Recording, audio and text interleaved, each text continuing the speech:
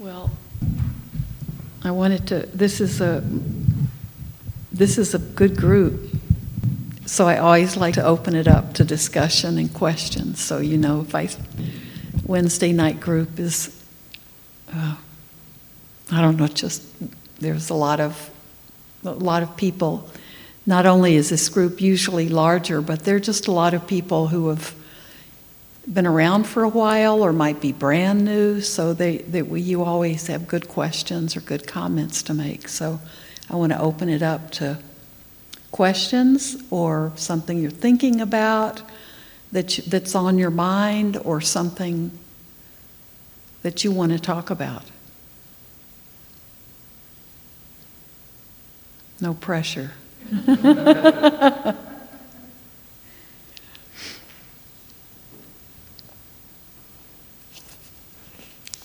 I'm thirsty. I have a question. What happens if in case I get Nirvana, reach Nirvana, what happens after that? What happens if you reach Nibbana? Nothing?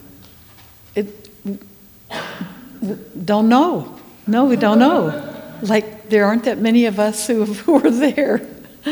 Probably not very many at all. So we don't really know what happens.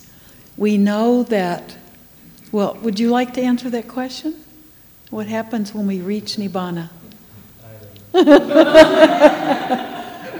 That's basically the answer you'll get.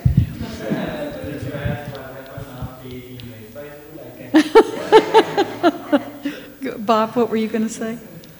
Is that one of the Buddha's unanswerable? Well, the unanswerable question is what happens to the Buddha. I mean, where the Buddha is. Is the Buddha somewhere, or is he, that's an unanswerable question. So I guess a question, follow-up to that is, what does a practice for a layperson look like as they progress towards that goal? Well, how does your life look? Okay, you're a person progressing towards that goal. You're a person, all of us are probably progressing towards that goal, right? So how does your life look? And how does it look compared to how it looked when you very first began? When I first began, so the word ignorance comes up a lot in the texts. And I didn't realize quite how literal that was, because there was a lot happening inside that I wasn't even aware of. Yeah. Not just with my thoughts and feelings. I thought, I'm me, so I know everything. And I found that there's quite a big gap in awareness between what's actually happening and what I thought was. But over time, conflict at first it was not conflicting with people, places, and things, but over time, through just sitting and then going in distraction and then returning to what I was doing,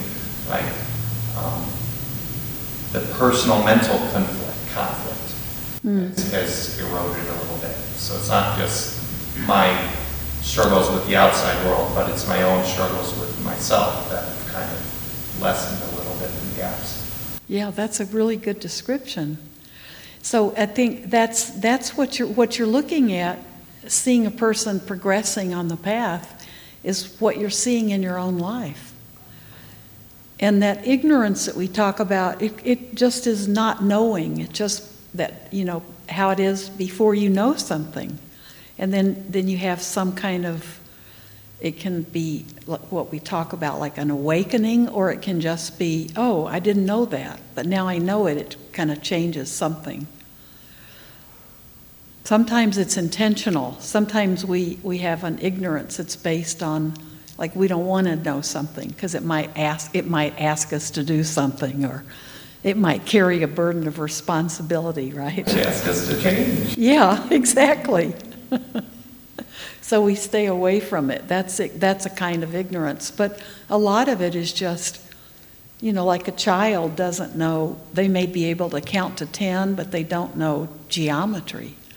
So there's not anything wrong with that. It's an ignorance born of they haven't learned it yet. They just haven't learned it yet.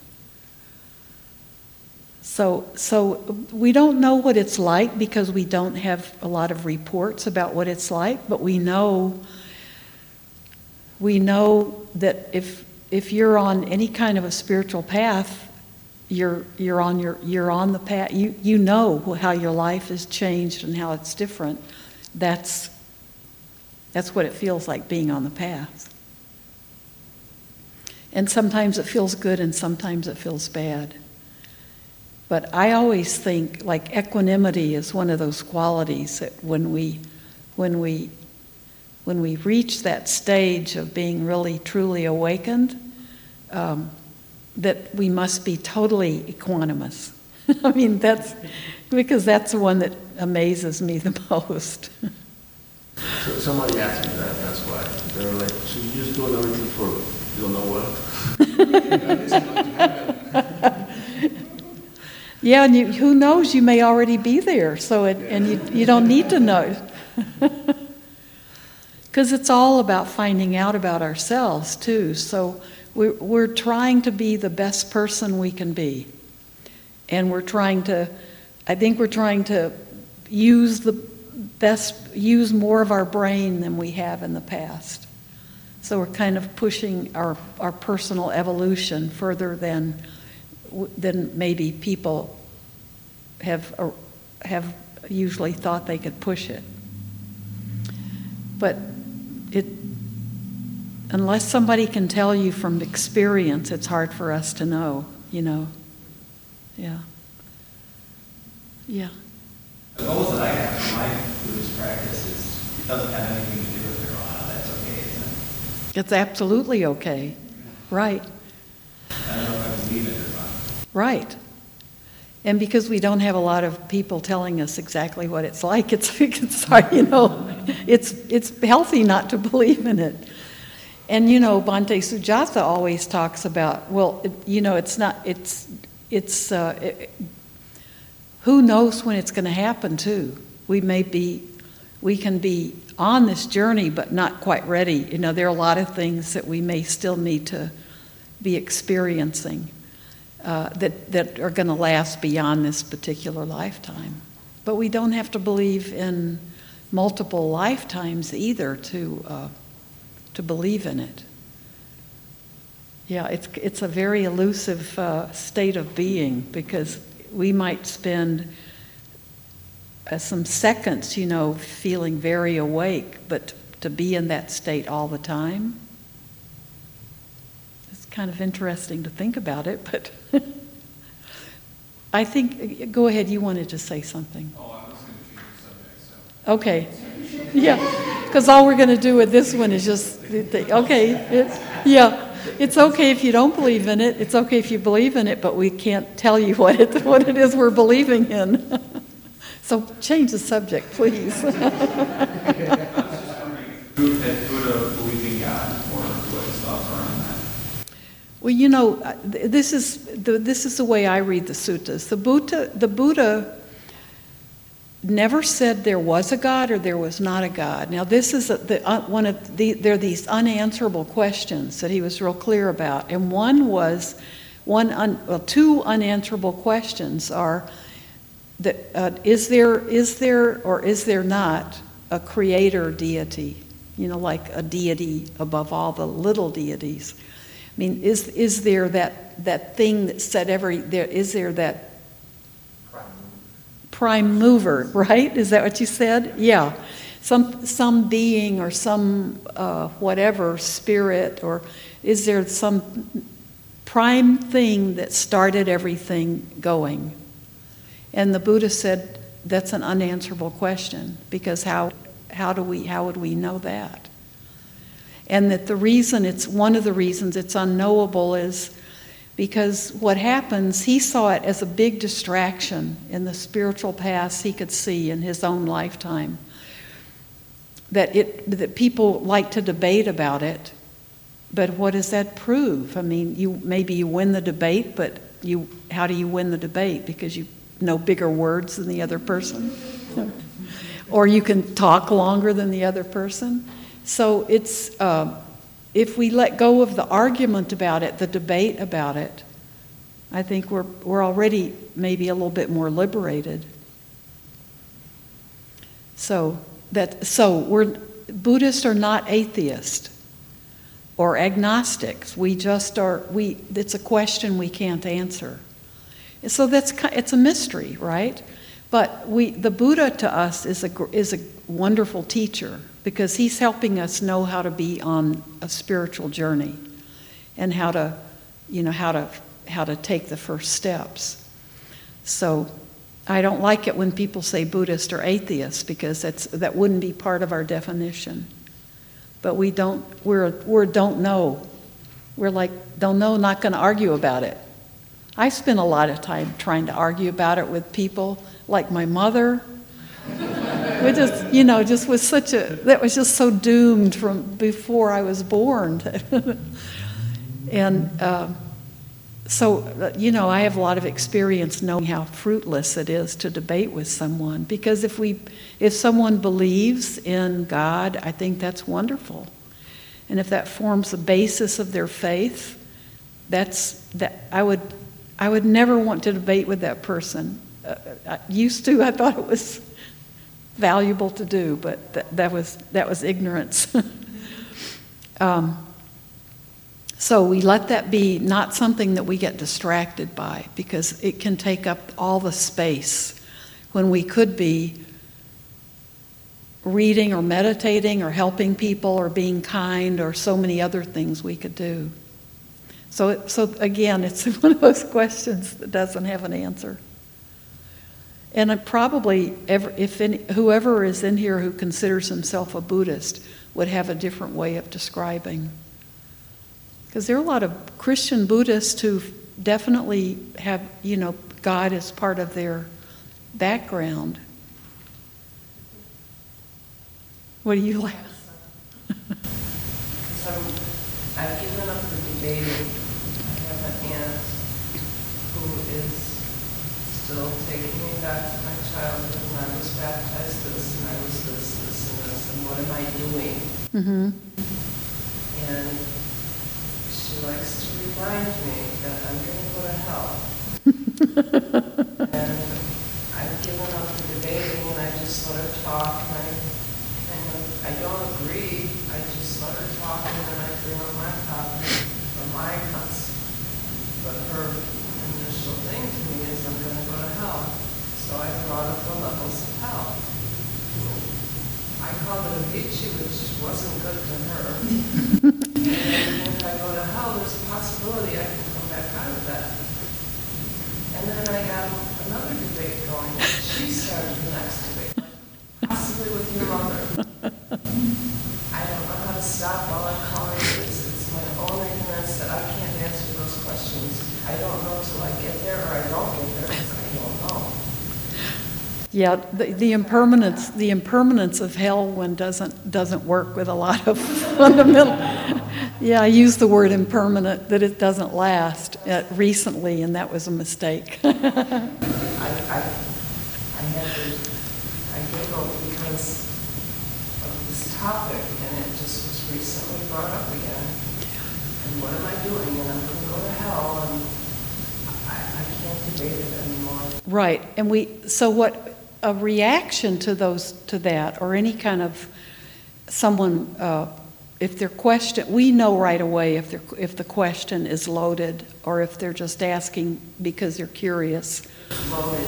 Yeah, and when we know that, the best thing is to not get into those conversations, even with a loved one. It's a very close loved one. Yeah. We love each other dearly, but I noticed it the last year has been like a debate with her, and I've stopped that. I don't have answers to her, no more than she does to me. Right. Yeah, that's the whole thing. Point up, and that caused another debate and trying to prove something that neither one of us could prove. I just told her, believe what you believe, I'll believe and follow my way. We're working it out. We're living here now. And that's all I can leave it as. You can't give her any kind of answer that will make her happy. That's the reality of it, and that's okay. I'm going to a retreat at the end of this month at the Siena Center, and it's by the man. He wrote the book. I have to. It's something. I'm not saying the title right. I thank Buddha. Buddha allowed me to believe in Jesus. I can't say the title of the book right, but I had seen the title of this book. It's about my being a Buddhist helped me see Jesus again a different way. So he's a theologian, but he's doing a 1.5 day retreat, and it's on his studies about the relationship that the teachings of Jesus and the Buddha, the connection that he's seen between them. And it was his knowledge about Buddhism that allowed him to be a Christian. I mean, he was raised a Christian, but it was what he learned about Buddhism and about the Buddha that allowed him to embrace his Christian faith more deeply. So there's so much scholarly work and about just the connections in all spiritual teachings. So they're there. There are those deep connections between all great spiritual wisdoms, between all great wisdom. So better if we can find similarities that we have with our friends who are of different faiths than the differences. And there should be more similarities than differences, right?